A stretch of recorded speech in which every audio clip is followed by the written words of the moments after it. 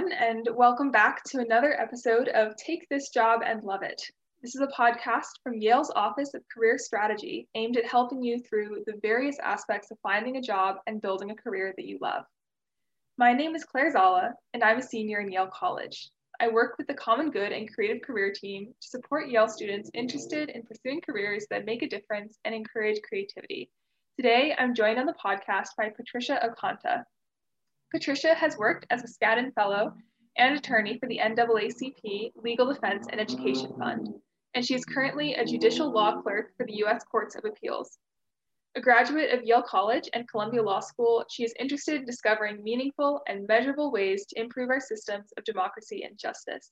Thank you so much for speaking with me today, Patricia. No problem. It's a pleasure. Thank you for having me today. I'm super excited for this conversation. I guess the first question I have, kind of going back to the beginning, is your work has a very strong focus in defending human rights and promoting racial justice. Why did you choose law as what we might call like your battleground for fighting discrimination? Right. So I always knew that the law was important, right? The law shapes how we function as a society. It shapes what we do, what we can and cannot do. It shapes everyone's everyday life.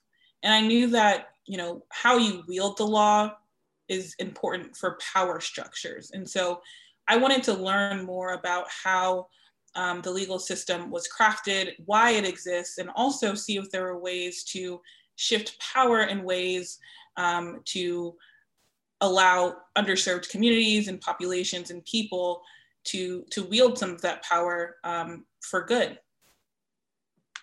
Absolutely, and it seems like that was a pretty big focus of your work at the NAACP. Could you talk a little bit more about your work there and then also how you fell into that job, or got that job rather? Right, so at the Legal Defense Fund, they do a variety of racial justice work, anything from, criminal justice reform to voting rights work, to educational inequality, to death penalty representation. Really, if it fits under the civil rights and racial justice umbrella, LDF, the Legal Defense Fund, has had a hand in it. And so I knew that coming into law school, I wanted to serve the public. I wanted to do public interest work, and I wanted to focus on work involving racial justice. And the NAACP Legal Defense and Educational Fund is really the premier institution to do that sort of work. I was lucky enough to intern for the organization after my second year of law school, and I secured a fellowship so that I could work there immediately post-grad. And so it was a tremendous opportunity, both work-wise, community servant-wise, as well as I just had the most phenomenal colleagues as well. What would you say would be the day-to-day of a legal job like that? So with any legal job, you're going to be doing a lot of research and writing. I think something very unique about the Legal Defense Fund was that you put on a lot of hats, you use a lot of tools in your legal toolkit. So in addition to research and writing to support policy or litigation efforts or public education efforts, you also could be leading a community meeting, and you could be interviewing your client. You could be interviewing the client's family members to learn a little bit more about their background, attending a meeting concerning a policy initiative, or speaking or writing to a legislative body regarding a policy issue. There are just so many different tools that lawyers utilize at the Legal Defense Fund. It was a great place to not only work on important issues, but to really develop your legal practice. What would you say has been the biggest challenge and or reward of your job and this field? Right. So I think the biggest challenge sometimes of working as a legal practitioner is sometimes the law doesn't say what you want to do. Sometimes the law is more restrictive, and you have to stay within those confines. We've all taken oaths to uphold the law as lawyers, even if you disagree with it. So making sure that you adhere to those ethical components of the profession can sometimes be a challenge. Do you think that And has the current political climate or COVID or any of those challenges of what we might call like just 2020 in general, has that affected your work at all? Right. So I can't speak about the political climate specifically since I'm a judicial clerk, but I will say that, oh, no, you are totally fine. But I will say that this is a very interesting time to be a lawyer, I think. Both on the local and the national level, we're really seeing the ways in which laws affect people's lives. We're really seeing the ways in which, you know, anything from the criminal legal system to the election process has been really founded and crafted based on different laws and rules and regulations, and the ways in which people may rely on those laws to, you know, advocate for certain issues or make particular concessions. And so it's been, I think 2020 is the year to look to scrutinize the legal profession. I think that, you know, often people don't really know what lawyers do or in which capacity the work that they do directly impacts their lives. And so from anything from the Black Lives Matter protests, which we saw earlier this summer, to the ongoing contention over the election, the law and lawyers have really been integral to how 2020 has moved, how this year has progressed. And so it has for sure been an interesting time to be a lawyer. And for students, because a lot of people who listen to this podcast are students who are trying to craft a career for themselves or are trying to think about the next steps. What advice do you have for students who'd be interested either in pursuing racial or social justice work or legal work, such as yourself? Right. I would say that no one track is the right track. If you want to get into civil rights or racial justice work, you don't necessarily have to major in political science to do that. You don't necessarily even have to go to law school to do that work necessarily.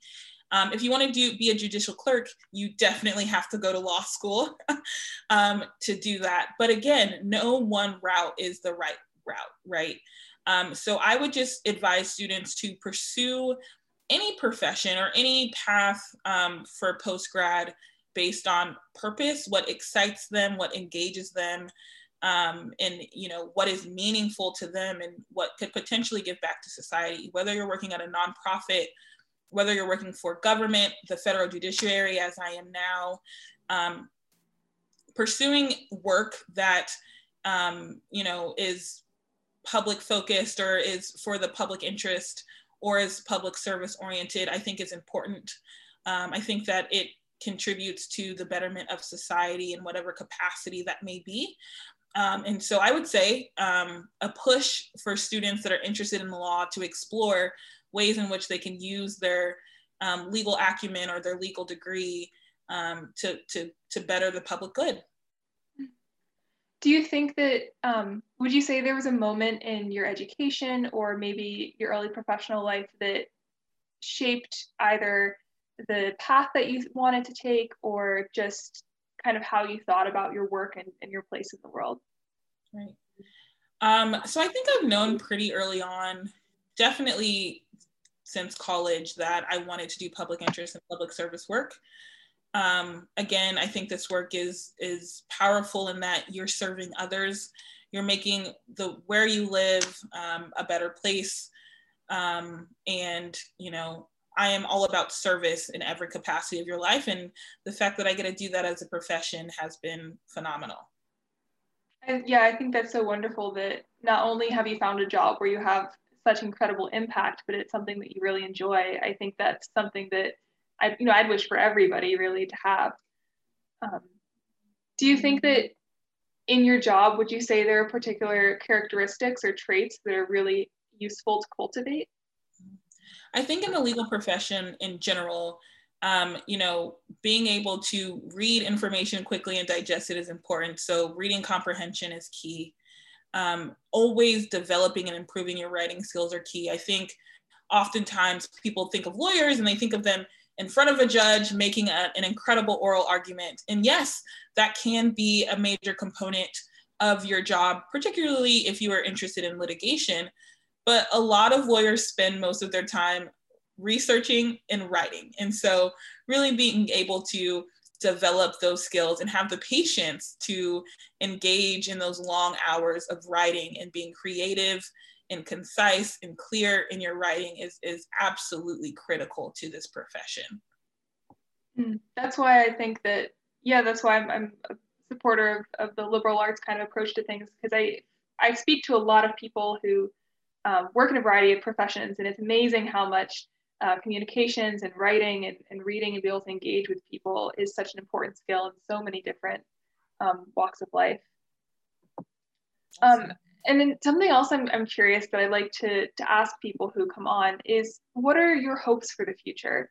Just either professionally or for the world, or however that question kind of speaks to you. Right. I've got a lot of hopes for the future. I would say one that I would focus on is that I hope that we all can be more empathetic to one another. That even if you don't come from the same walk of life, even if you don't have the same experience or the same background, that you could take time to pause, you can take time to listen and to understand, how people that may come from different backgrounds or different professions or just different experiences may have very important things to offer and contribute to you in your life. And so I hope, one hope that I always have for the future is that we as a society, we as people can better learn and practice empathy with one another. And I think in practicing empathy is also understanding that sometimes you don't always have to be right, that in times where you learn something differently, or someone comes to you with a different experience or expertise in an area, to be open to that, and to think critically about what you've learned, and to think critically about how their expertise or experience may impact what you have been learned or taught, and to be willing to say, maybe this might be a better way to move forward. And so my hope is for people, for society to practice empathy, and also to really stand up and take courage to, not always have to be right, to be open, to be understanding and critical, and be willing to change. Gosh, that's such an important message. Absolutely, especially in the kind of the era of cancel culture, but also, just in hyper criticism, I suppose, is being willing to see other people as people and working with them collaboratively, I think is such an important message to be sharing right now. Can I ask, you mentioned earlier that reading and writing is a really important part of your job. Do you have any books or resources that you could recommend to listeners who are interested either in learning about your work or just something that you've really enjoyed lately? Yeah, I would say the Constitution is always an important reading piece, not only for the legal profession. Obviously, we take constitutional law classes to learn and interpret the Constitution as it applies to the law, but I think that's just an interesting and important tool for everyone to look at, for everyone to read and understand. I think often we parrot things we see online or we hear about as to what the Constitution may mean or what it may say, but it's powerful to know those things for yourself. So I would say reading the Constitution is very important. As for pleasure, a book that I've been, I actually just started to read was The Warmth of Other Suns, and as in sunlight. And it is about the Great Migration, in which African Americans took to escape brutalities in the South post-Reconstruction. That's a very powerful book, very relevant to some of the conditions and experiences that we we see now in America. And so I would recommend that book. It's a long one, but it's definitely engaging and important. Awesome. Well, Patricia, thank you so much for joining me today on the podcast. This was really lovely getting to speak with you. And yeah, I wish you all the best, and especially with all your important work moving forward. Excellent. Thank you so much for your time, Claire. Thanks for having me. Thank you.